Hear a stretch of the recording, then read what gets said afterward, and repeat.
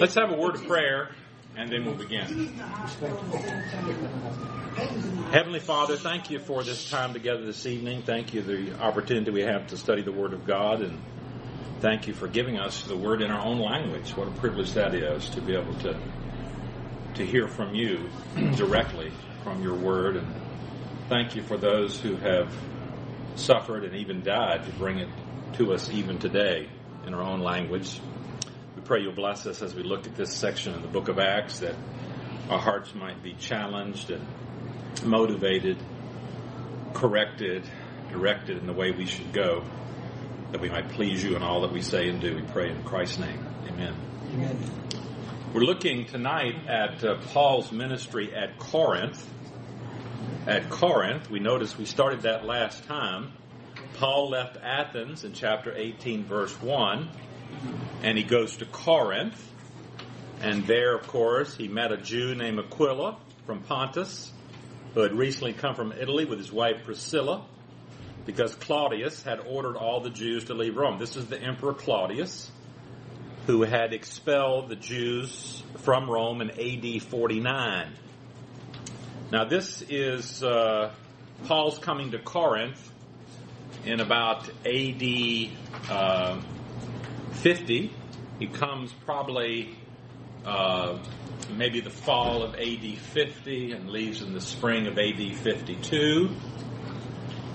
So, verse 3, Paul went to see them, and because he was a tent maker as they were, he stayed and worked with them every Sabbath. He reasoned in the synagogue, trying to persuade the Jews and Greeks. And we saw that here is Corinth. Paul goes to Corinth.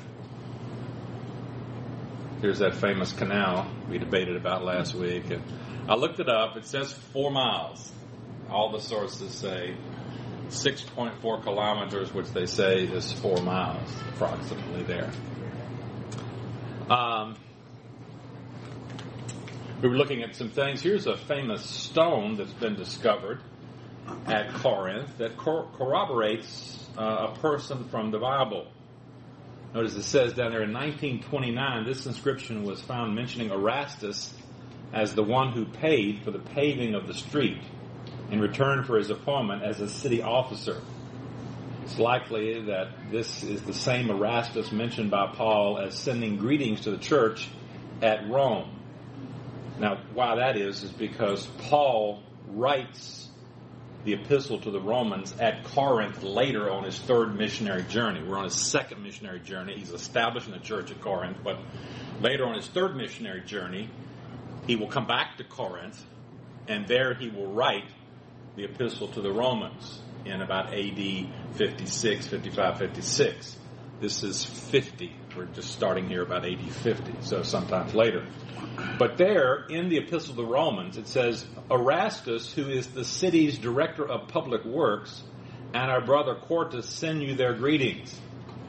So many people think this is the same Erastus that Paul mentions, who is mentioned on this stone, who paid for the paving. The inscription says, Erastus, in return for his aedileship, laid the pavement at his own expense. So this was a common thing for people to pay for public works. And so it might be the same Erastus, very possibly that Paul mentions there.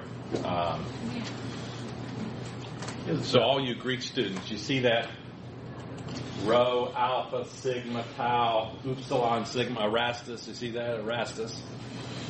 There. Capital letters. Is the next letter a rho or a P? It's a P. Okay. It's a P. P, rho, Lima.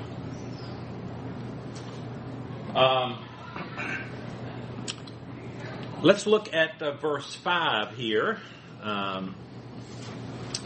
When Silas and Timothy came from Macedonia, Paul devoted himself exclusively to preaching, testifying to the Jews that Jesus was the Messiah. So apparently Paul was given, Silas and Timothy brought financial assistance, it says, from Macedonia. A couple of verses mention this. You remember 2 Corinthians, Paul is writing later. Now this is AD 50, this is about AD 56 later. When Paul's on his third missionary journey, he's writing this. He says, I robbed other churches by receiving support from them so as to serve you. And when I was with you and needed something, I was not a burden to you. For the brothers who came from Macedonia, right? These guys are coming from Macedonia. The brothers who came from Macedonia supplied what I needed. I've kept myself from being a burden to you in any way. Remember Philippians 4:15. Moreover, as you Philippians know, in the early days of your acquaintance with the gospel, when I set out from Macedonia, Acts 16, not one church shared with me in the matter of giving and receiving except you only. So Paul here received some funds, probably from the church at Philippi maybe, and he is able, therefore, not to have to work with Priscilla and Aquila, apparently. He can devote himself exclusively to the preaching of the gospel. But when they, that is these Jews, opposed Paul and became abusive, he took out his clothes and shook out his clothes in protest and said to them, your blood be on your own hands. I am innocent of it. Now I will go to the Gentiles. So Paul's following his pattern of first going to the Jews in the synagogue and now to the Gentiles. Then Paul left the synagogue and went next door to the house of Titius Justus, a worshiper of God. Crispus, the synagogue leader, and his entire household believed in the Lord, and many of the Corinthians who heard Paul believed and were baptized. As I say, we have this name Titius Justus here. This suggests a Roman citizen whose nomen or family name was Titius and whose cognomen, like Paulus, like Paul, was Justus. Some people speculate that he's another person mentioned in the book of Acts, in the New Testament. So his name, remember the Romans had these three names, the praenomen and the nomen. This is like, and the cognomen. So this is Paul here. This is a family name. This would be like my name here. But what is this praenomen? This is like another name, a first name or maybe a nickname or something. So people speculate, since we know this was Titius Justus,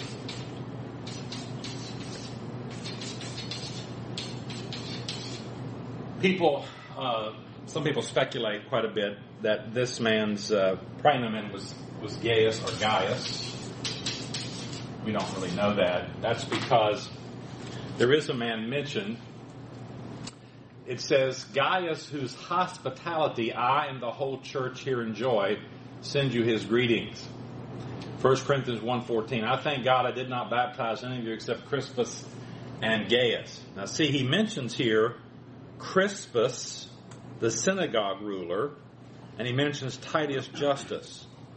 So apparently it's Paul's policy to, when he first comes into a place and wins people to the Lord, he baptizes them, he establishes a church, but he doesn't keep on baptizing. Because you remember in 1 Corinthians chapter 1, the argument there is people are saying, I am a Paul, I'm following Paul. Remember that? And he says, no, that's wrong.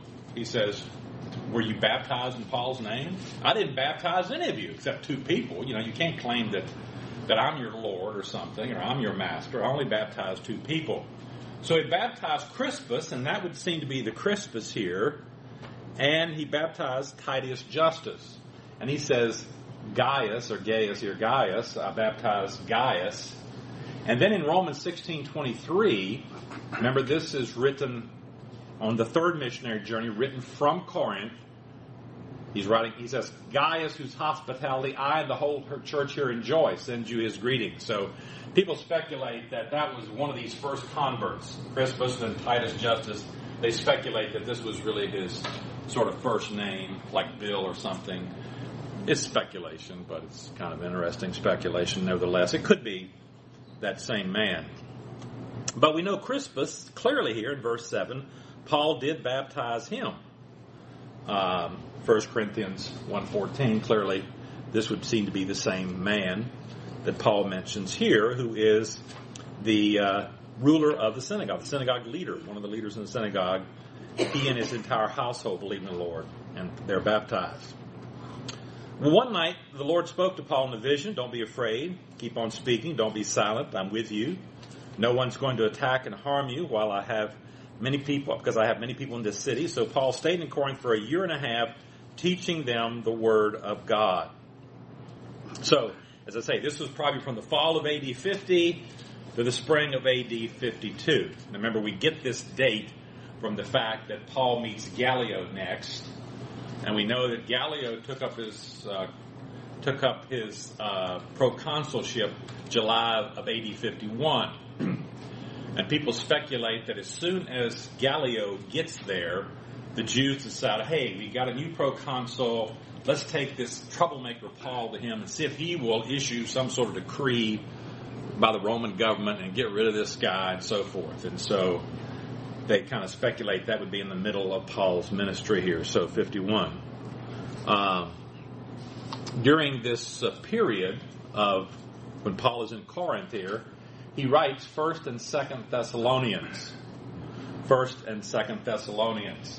Remember, we've seen Galatians, I think is the first epistle, AD 49. He writes 1st and 2nd Thessalonians, so this will be 50, 51, 50, we don't know exactly, so commonly the date is around 51. He's writing back to the churches at Thessalonica that he established, remember, in Acts chapter 17. And he's writing, the Thessalonian epistles seem to indicate that he probably wrote from Corinth here. Well, now we see page 25, Paul before the proconsul. While Gallio was proconsul of Achaia, the Jews of Corinth made a united attack on Paul and brought him to the place of judgment. So Gallio is a well-known Roman. We know a lot about this man. He was the son of Marcus Ananias Seneca, or Seneca the Elder, who was a Spanish rhetorician, and younger brother of Lucius Ananias Seneca. Seneca the Younger, the famous Stoic philosopher. So one of the most famous men in the ancient world was a man by the name of Seneca. He lived during Paul's time. We call him Seneca. But he was a famous Stoic philosopher. He would have been a contemporary of the Apostle Paul. I'm sure Paul would have known about this person. Whether he would have ever met him or not, we don't really know. So this Gallio, I'm saying here, his real name was Marcus Ananias Novatus. Now notice the Ananias is the family name. So the father's family name is Ananias. The Seneca the Younger, who is the famous Stoic philosopher, his name is Ananias. So Gallio's real name was Marcus Ananias Novatus. But he was adopted by a wealthy Roman, Lucius Junius Gallio, and thereafter bore the name of his adoptive father. So this really kind of illustrates the Roman principle of adoption. The Roman principle of adoption was simply what we would call, it's sort of like writing a will, leaving money to a person, leaving your wealth to a person. So if you were a wealthy Roman and you wanted to, and automatically your wealth, your house, your property would go to your family, go to your son. It would be automatic. But what if you were childless, like his father, like his adoptive father, Gallio? What if he was childless? Well, then you could adopt someone. You didn't have to be childless to adopt someone. You could adopt someone if you just wanted to bestow your wealth on that person. Julius Caesar adopted Octavian, the guy who became Augustus Caesar. He adopted. Julius Caesar had descended, but he adopted him.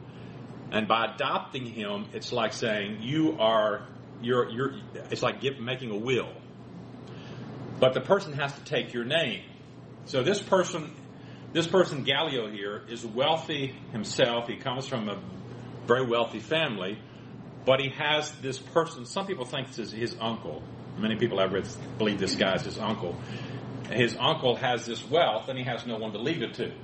So he leaves it to the younger son here of Seneca, who wouldn't inherit necessarily, and he takes his name. Gallio. So we know he's mentioned a lot in various Roman texts. And remember, this is a senatorial province. Rome had two kinds of provinces: an imperial province, which was really sort of run by the military generally. Legions were stationed there because it was unruly and still disruptive.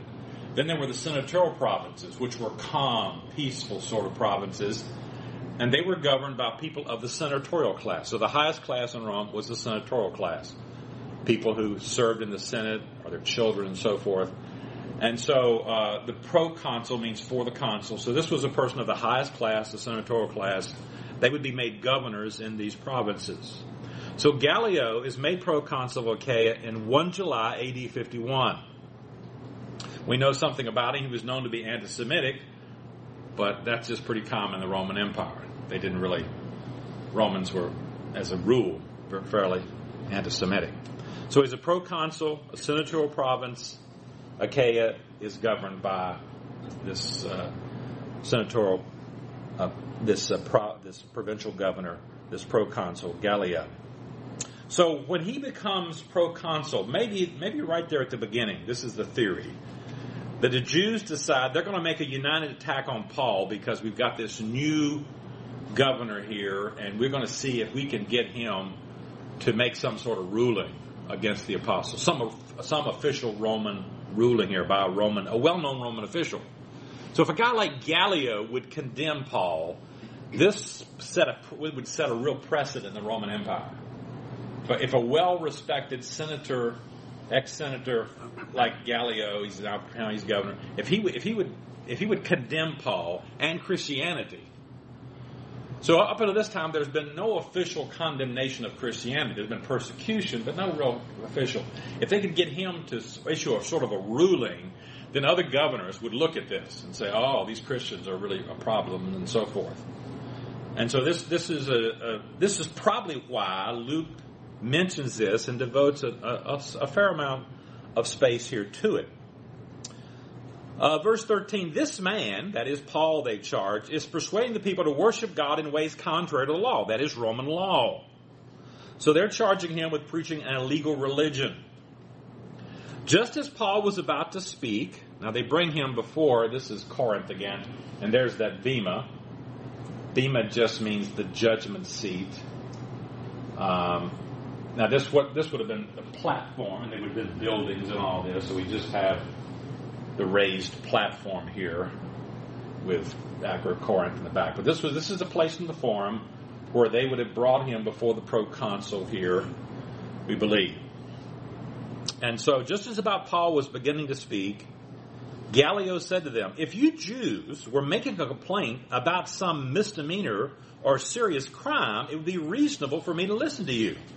But since it involves questions about words and names and your own law, settle the matter yourselves. I will not be a judge of such things. So, as we say here, Gallio saw the dispute between Paul and the Jews as an intramural religious dispute. The reference to words and names maybe allude to the claim that Jesus is the Christ. But Gallio, Paul was just preaching a variety of Judaism that did not happen to suit the leaders of the Jewish community at Corinth, which was not for that reason to be declared an illegal religion. Gallio's responsibility, as he saw it, was to judge civil and criminal cases, not to be an arbiter of intramural religious disputes. Thus, he did not need to hear Paul's defense, but ejected the plaintiffs from the forum as not having a case worth being heard by a proconsul. And we see here that's exactly what happened. Settle this matter among yourselves. So he drove them off. He drove them off from the judgment seat. And so, as I say, the importance of this decision was profound. If Gallio had accepted this Jewish charge and found Paul guilty of an alleged offense, then other governors could have used this as precedent, and Paul's ministry certainly, I think, would have been restricted. And so this sort of amounts to, in a backhanded way, a sort of a recognition, or at least an acceptance of Christianity. We're not condemning this. This is Paul preaching. I think Luke mentions it because it means that Paul can go on his ministry. He's not going to be prosecuted by Roman officials directly at this point. Official condemnation doesn't come some years later till Nero. Nero sort of officially starts condemning Christians, Emperor Nero blaming Christians for the fire at Rome, and that's where the sort of official Roman persecution begins then. So the crowd then turned on Sosthenes, the synagogue ruler, and beat him in front of the proconsul, and Gallio showed no concern whatever. I say the crowd were Greeks who beat Sosthenes in an outbreak of anti-Semitism. And Gallio turned a blind eye to what was going on because he wanted to teach a lesson to those who would waste his time with such trivial matters. It's not clear whether he was a believer or a non-believer. That is, who is this Sosthenes? They turn on the Sosthenes, the synagogue ruler. Is he a believer that the Jews are beating here? Or is he a non-believer? It's hard to know. Again, people sometimes try to connect this with 1 Corinthians chapter 1. Remember, Paul is writing back to the Corinthians here. He says, Paul, called to be an apostle of Jesus Christ by the will of God our brother, and our brother Sosthenes to the church at Corinth. So Paul often in the salutation of his letters will mention people who are with him at the time he is writing. They're not co-authors or anything, but they're with him. And when Paul is writing this, there's somebody named Sosthenes with him. And so people say, hey, is this the Sosthenes? Well, it's not there's not a great connection here because Paul is writing 1 Corinthians from the city of Ephesus. From the city of Ephesus, as we'll see a little later here, in about AD 55, on his third missionary journey. And this Sosthenes is in Corinth. So the only way this could be true if this guy named Sosthenes left Corinth and went to Ephesus, you know what I mean? And Sosthenes is not an uncommon name, but you'll just see discussions about that maybe he did, maybe he became a follower of Paul, maybe he went with him, maybe. We can't know all those kinds of things. Well, we come to page 26 then. Paul's return. This is the end of his third missionary journey now. His return to Palestine, Syria. Acts 18:18 through 22. I think I've got 23, 18:18 through 23, but it should be 18:18, verse 18 through verse 22, actually, for this section here. This is Paul's return back to Palestine, back to Antioch. It says, Paul stayed on in Corinth for some time. So you see, that's how we get those dates we're talking about. Remember, we said July of AD 51, but Paul didn't leave until about AD 52. So that's a year and a half. AD 50 to AD 52, the fall of AD 50, the spring of AD 52, that's a year and a half. He says he was there for about 18 months. So Paul stays on a little while. This is because this thing happens probably July, sometime around the summer of 51. He stays on till the spring of 52. Then he left the brothers and sisters and sailed for Syria. So this is back home to Antioch, accompanied by Priscilla and Aquila. He met them here in Corinth, and they go with him. Before he sailed, he had his hair cut off at Cenchrea because of a vow he had taken. Now, remember, this is Corinth here. Before he sailed, he had his hair cut off at Cenchrea. Remember, Cenchrea is a suburb. It's this port city down here to the Aegean. This is how you'd sail. Remember, here's the Aegean out here. So probably was a port here, not seen today, an ancient port where Paul would have got on a ship and sailed. It says he had his hair cut off at Cenchrea because of a vow he had taken. What in the world does that mean? Well, as I say here, Luke does not say. So remember, this is the book of Acts. We're reading about the ministry of the Apostle Paul. This is descriptive truth. We have to remember that we're in a transition phase here with the beginning of the church and so forth. We have Judaism still going with the temple, people still offering sacrifices and so forth. we're trying to manage this transition between Judaism and the new Christianity and so forth and so on. I was going to say about Acts, it's difficult to know here. Remember, basically when we get to the New Testament, if we're trying to find out what we should do specifically, we're looking primarily at the epistles where Paul issues commands. Do this, do that, do this, do that. He's writing to churches, When we're reading the book of Acts, we read things there, and certainly if we see certain patterns developing and so forth, we want to see if those are patterns we should be following. I'm just saying, here's a difficult incident to know, should we grow our hair long and take vows and that kind of thing? It's probably not likely. We shouldn't probably use this one incident to start a new tradition at CBC. We're going to start growing our hair long, taking vows, cutting our hair. There's not much to go on here. Now, what's that? You already did it? Okay. She's already taken up the cause. The theory is that this may be a Nazirite vow. You remember the Nazirite vow in the Old Testament, Numbers chapter 6. Probably, this is a theory, Paul probably had taken a vow sometime earlier in Corinth, probably in thankfulness for God's blessing. So Paul says, thank you, God, and I'm going to show my thankfulness by taking this vow.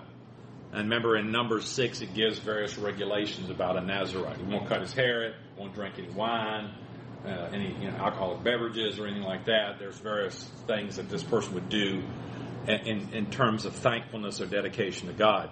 The cutting of the hair indicated the termination of the vow.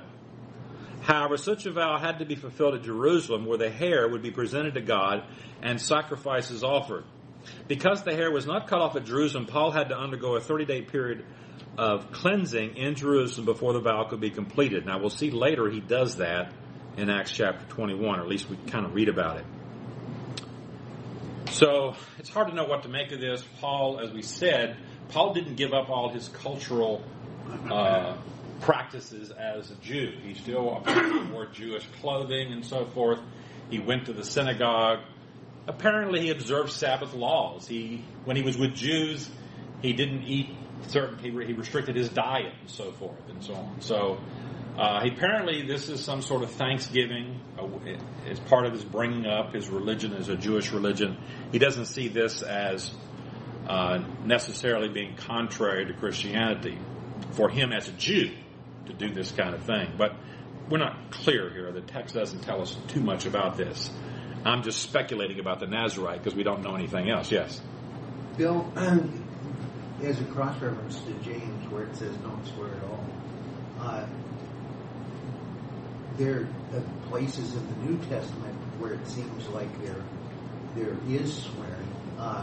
But just a quick note about the James passage, that's not an absolute thing as far as I know, because we can take vows as Christians. I know some groups, Well, I don't know if this is I think swearing and a vow, we're slightly on different territory a little bit. Well, a little bit, but they're kind of in the general thing. I mean, it seems like at the end of some passages, Paul is almost telling the people, almost putting them under a vow. He's putting to pass upon the material of that. Yeah. Well, I guess I've always distinguished between vows sort of and swearing. Like you say, frivolous oaths. We don't want to be taking frivolous oaths, which I guess you could say would be a vow. Yeah. So the Bible condemns frivolous kinds of oaths, which was what Jesus seemed to be saying. Don't swear by this, don't swear, which is what Jews were doing. They were corrupting the system of, oaths by saying, I can swear on this or not swear on this, and, kind of a corrupt system there, I think is what's going on. This is, if this is right, this is somehow Paul expressing his thankfulness to God, maybe for some deliverance or something that he's doing, and he's going to complete it at Jerusalem. This is tough. I wish I had all the answers here, because as you mentioned earlier, when we get to Acts 21, we see Paul going there. He's paying the money for these people to be purified in the temple at Jerusalem. So in Paul's mind, he doesn't see he doesn't seem to see what's going on in the temple at Jerusalem as being contrary to New Testament Christianity at the time, does he? I mean, if you read the book of Hebrews, it looks like what's going on in the temple but Hebrews is probably later, maybe later, possibly, we don't know for sure, maybe later than the temple, but it's, I don't know. Paul apparently sees a transition here, and doesn't see what's going on in the temple as somehow being contrary to what Christ has done and so forth. Seems to be what's happening.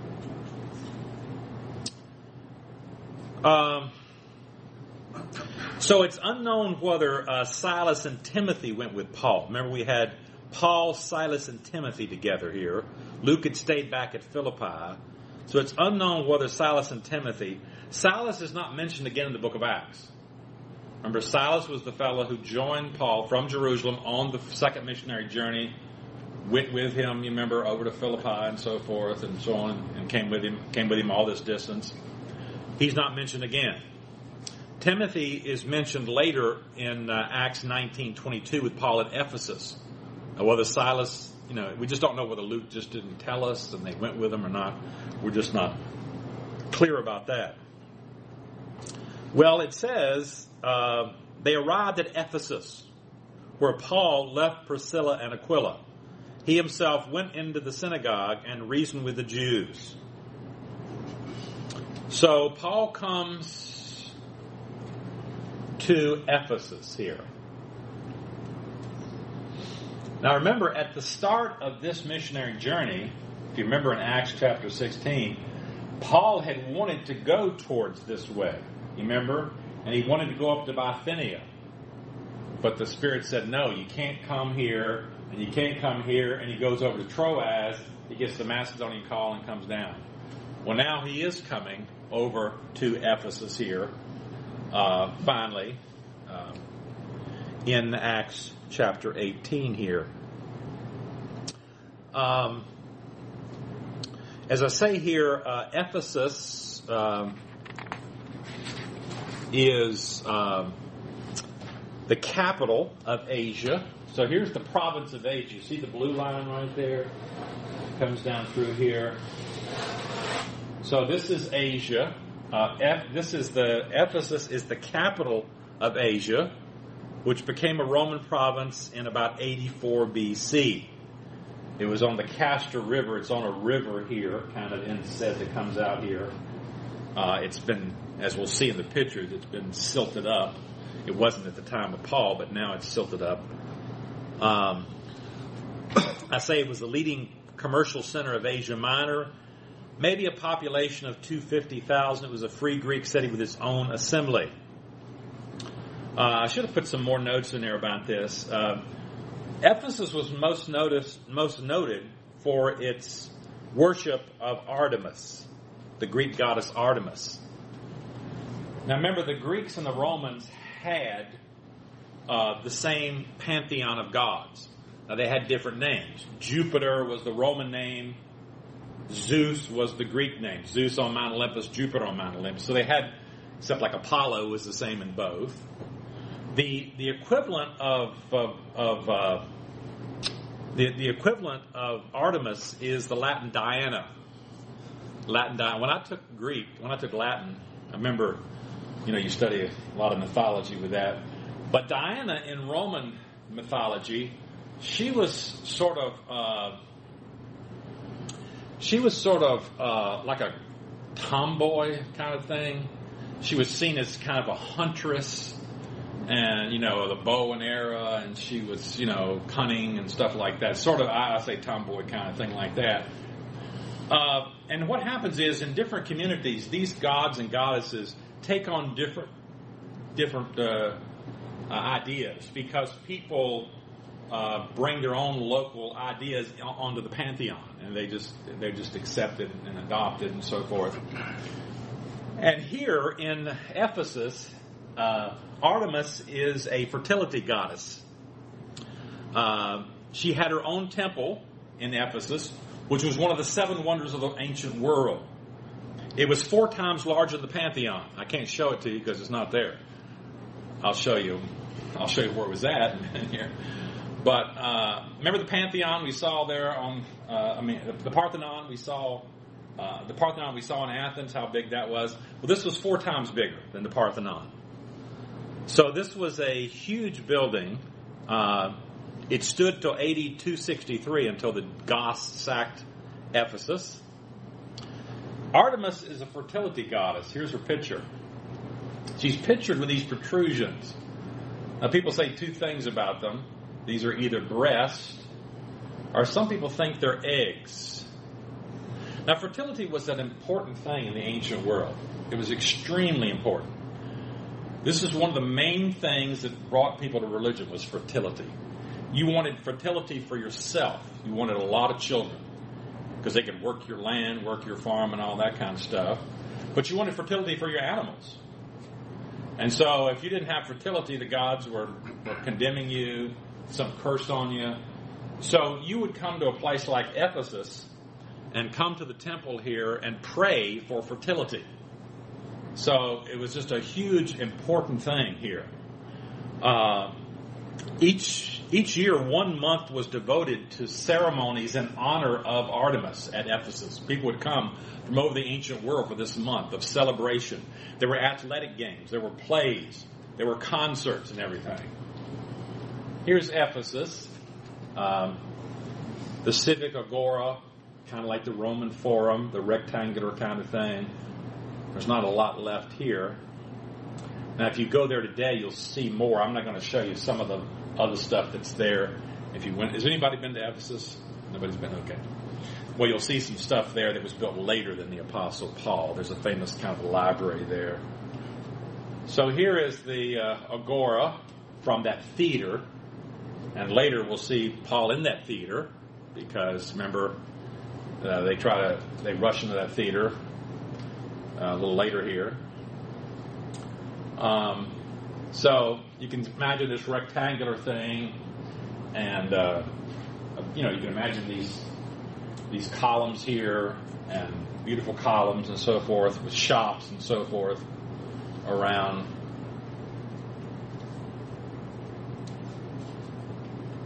So it was quite a magnificent place. Here's a mosaic, beautiful mosaics would have been on the street. This was just a tremendous, beautiful place. Sometimes you read people, they describe it as the Disney World, the ancient world, because people would come there to visit and to shop and to worship the gods, and and to have recreation and so forth. It was just quite a popular place.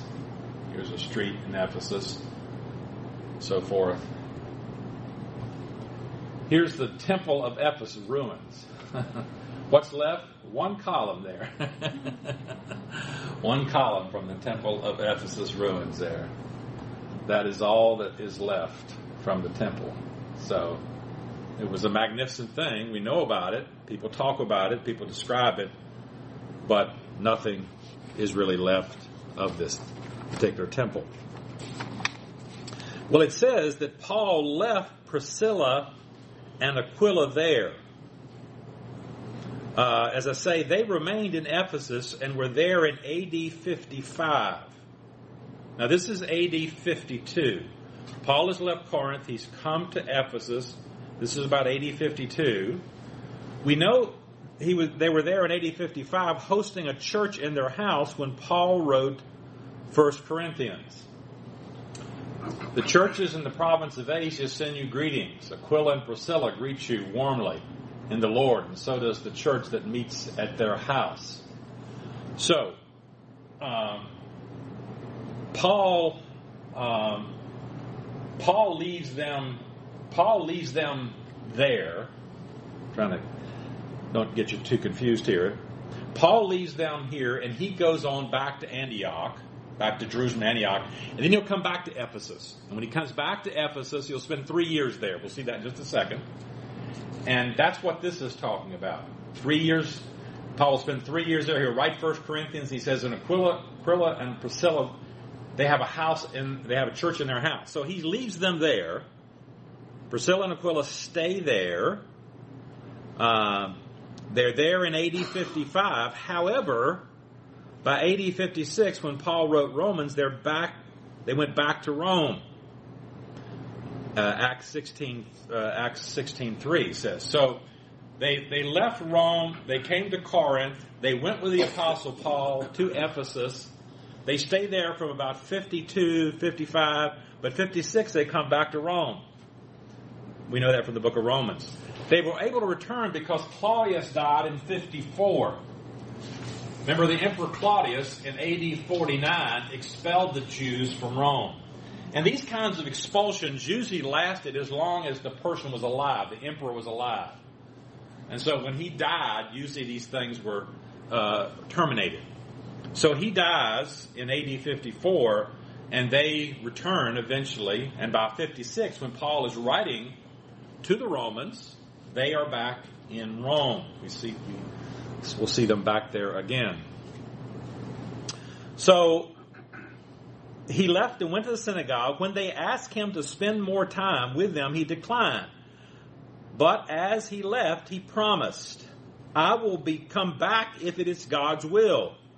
Then he set sail from Ephesus. When he landed in Caesarea, he went up to Jerusalem and greeted the church, and then went down to Antioch. So Paul goes to Caesarea here.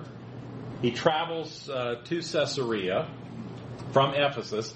He leaves Aquila and Priscilla there. This is about AD 52, getting into 53 here. He comes down, comes to Caesarea. He went up to Jerusalem and greeted the church. So he goes to Jerusalem, greets the church, and then it says he goes back to Antioch, returning to his home church here, just like he did in Acts chapter 14. Remember, after the first missionary journey, Acts 13 and 14, he comes back to Antioch. Here we are in Acts 18, the end of the second missionary journey, he returns back to Antioch. Now it says he went up to Jerusalem. Presumably he completed his vow there. All it says is he went up to Jerusalem and greeted the church and then went down to Antioch. So theoretically we assume whatever that vow was, if that was a Nazirite vow, he completed the vow then. All right, let's come now to the third missionary journey. Acts 18:23 through 21:16. The first part of this is back at Galatia. So every missionary journey, Paul's been in Galatia. The first missionary journey, Acts 13 and 14, Paul established churches in Galatia. The second missionary journey, Acts 16, he goes through the area of Galatia. Now the third missionary journey, he's going back to Galatia. It says, verse 23, after spending some time in Antioch, we don't know how long, Paul set out from there and traveled from place to place throughout the region of Galatia and Phrygia, strengthening all the disciples. So Paul comes from Antioch. I don't know if he went totally by land here or not, but he comes back, and it says he goes back through the area of Galatia. This is probably technically be translated Galactic Phrygia. So it's this area of Galatia down here, the southern Galatia. He goes back through there, strengthening those churches that were established on his first missionary journey. So Paul is now on his third missionary journey. This is the longest probably of his missionary journeys. According to Acts 20:31, he spends 3 years just in Ephesus. So that's a long, long time in one particular place. And on page 27, you can see the map there that we'll be kind of following here as we go along.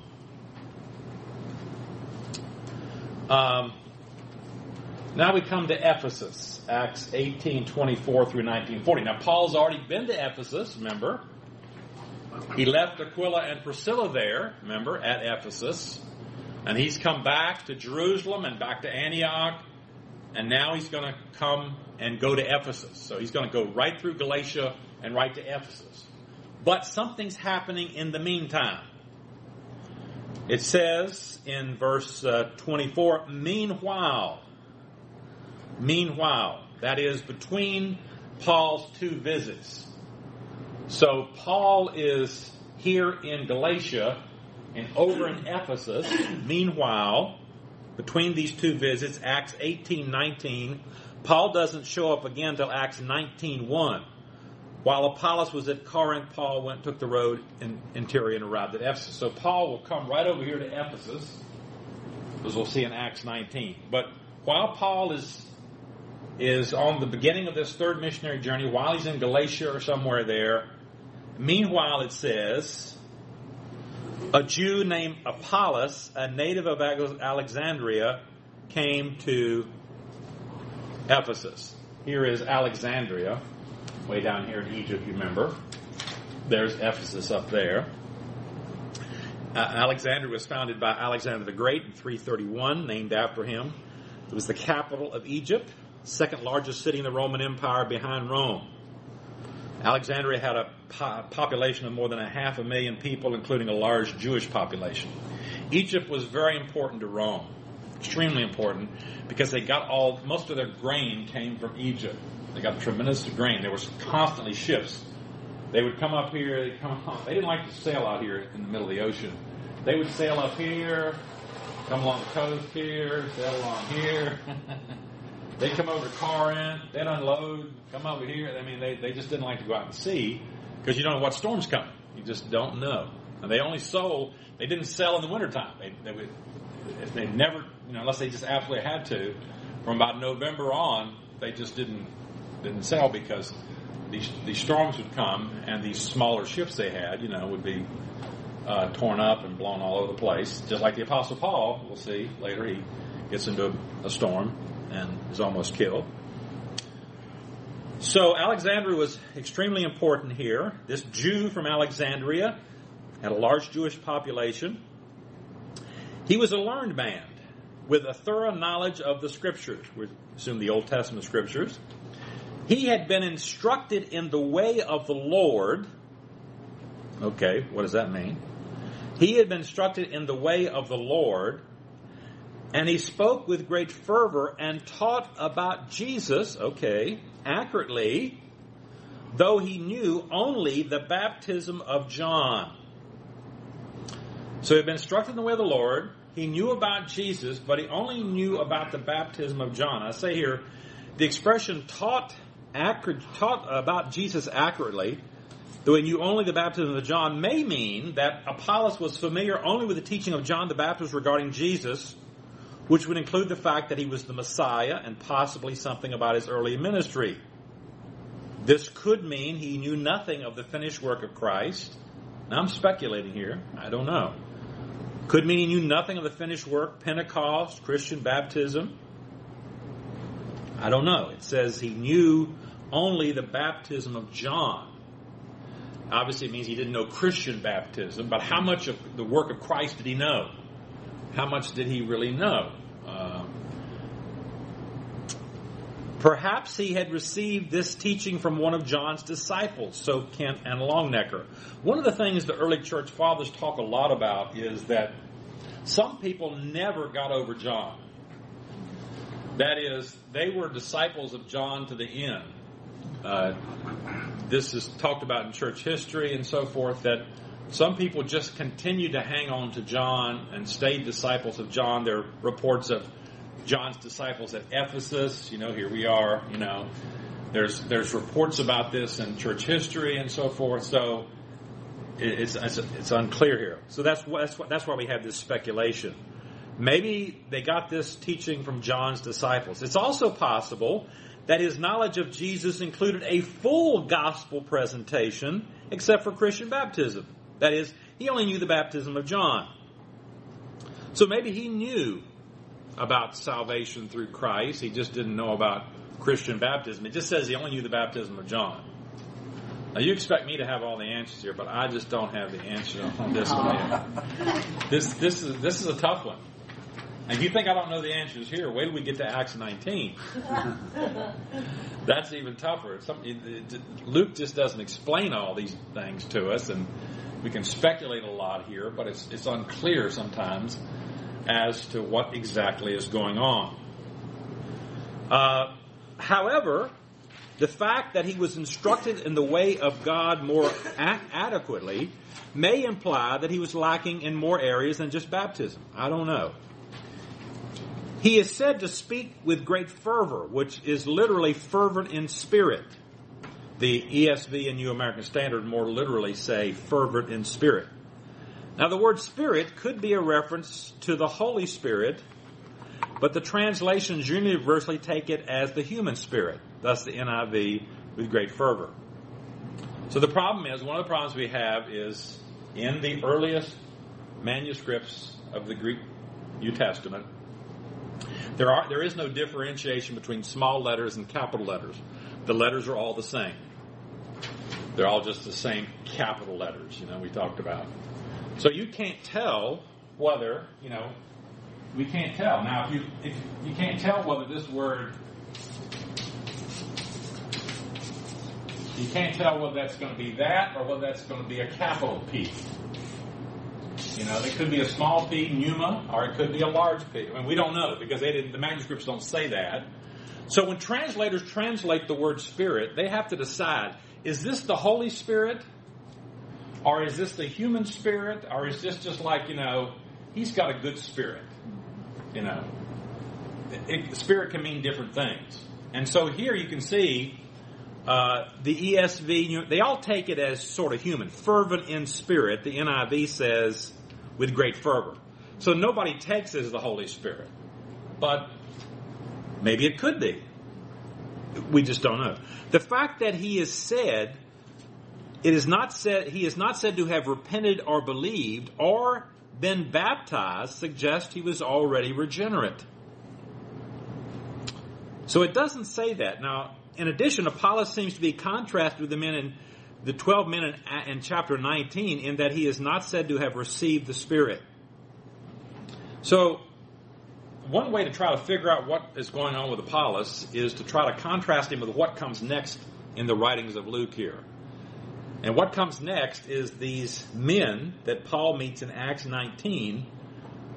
And there, it's very clear these men are not apparently saved. They don't have the Spirit. And I'm just saying that it doesn't say here that Apollos does not have the Spirit. It doesn't say he is baptized or anything. Some commentators suggest here that the reason he could have been baptized. The text just doesn't say. Maybe he was baptized after this. After they instructed him more fervently, maybe he was baptized.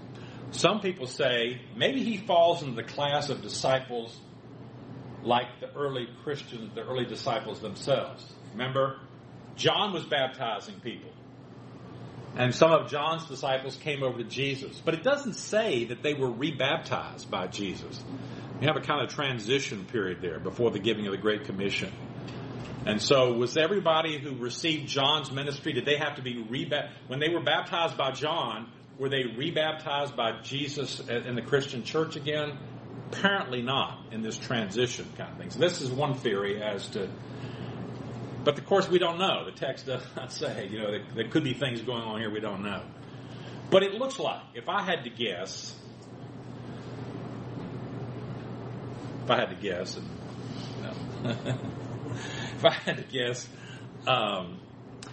think probably he was saved. I would think he probably was saved, but he just had incomplete knowledge, and that's what we have here. And they sort of instruct him more fully on the way. So my guess is he probably was born again. He was regenerate. But we're in this transition where not everybody has full knowledge of what's going on.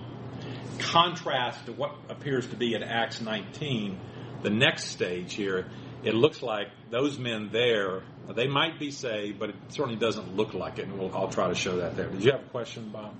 Yeah, the thing about John's baptism, though, one point about it is actually that John was the baptism of repentance for remission of sins. And remember what he said about it to the scribes and Pharisees. He said, "Bring me some meat for repentance before I baptize you." Mm-hmm. So I would say that Apollos did repent. Yeah. You mean repent? There had to be a repentance. Sure. Yeah, I think that's right. It only says he knew of John's baptism. We assume he had experienced John's baptism, you're saying, which meant he had repented and so forth and so on. And that's what we have, remember, with progressive revelation. Remember, we believe in progressive revelation. And so we say that, if we're talking about how people are saved, we say that people of all ages are saved on the basis of the death of Christ. That is, if Adam was saved, he was saved because one day Christ would die on the cross for his sins, even though it hadn't happened yet. Remember, Romans 3 talks about that. That's the basis. The means of salvation has always been by faith. But the content of that faith has been a progressive thing. That is, Adam didn't know as much as we know. Our Old Testament saints, Abraham didn't know everything that we know about the death, burial, and resurrection of Jesus Christ and the Trinity and all that kind of thing. So what we have here in the case of John the Baptist coming along, we have John gave a certain amount of revelation. If you accepted that, you were saved. John's people were saved. If you repented, accepted what John said about the coming Messiah, then people were saved based on that, certainly. But that wasn't the complete knowledge, and maybe that's what's happening here. That Apollos was saved, but he got this complete knowledge later on. Verse 26, he began to speak boldly in the synagogue. When Priscilla and Aquila heard him, they invited him to their home and explained to him the way of God more adequately. Verse 27, when Apollos wanted to go to Achaia, remember, is Corinth. Here's Corinth here. Achaia is the province down here. So Apollos is here in Ephesus, but he wants to go over to Achaia, which means Corinth. When Apollos wanted to go to Achaia, the brothers and sisters encouraged him and wrote to the disciples there to welcome him. When he arrived, he was a great help to those who by the grace had believed, for he vigorously refuted his Jewish opponents in public debate, proving from the Scriptures that Jesus was the Messiah.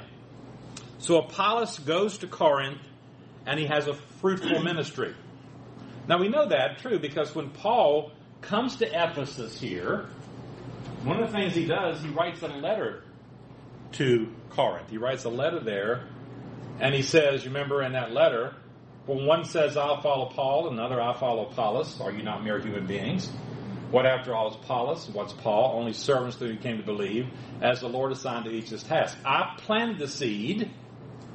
Now this verse is usually misinterpreted to mean, it's true that when people get saved, they often takes a lot of evangelization. Most people don't get saved the first time they hear the gospel.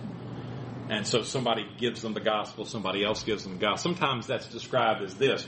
But that's not what's done. When Paul says, I planted the seed, it means he planted the church. Paul planted the church. And Apollos watered it. Apollos comes along later. I'm not saying nobody was saved under Apollos' ministry. But he's saying Apollos comes along later, after the establishment of the church, and he waters it. He does this teaching. But it's God who has been making it grow. My point is, Paul is not disparaging Apollos here. He's thankful for Apollos and his ministry. They just had different ministries, as we see here. He was vigorous. He was a great help to by the grace had believed. So Apollos comes and he helps in the ministry here that we see from the Apostle Paul. All right, why don't we stop here right at Acts 18, and we'll pick up next time, Lord willing, at Acts 19. All right?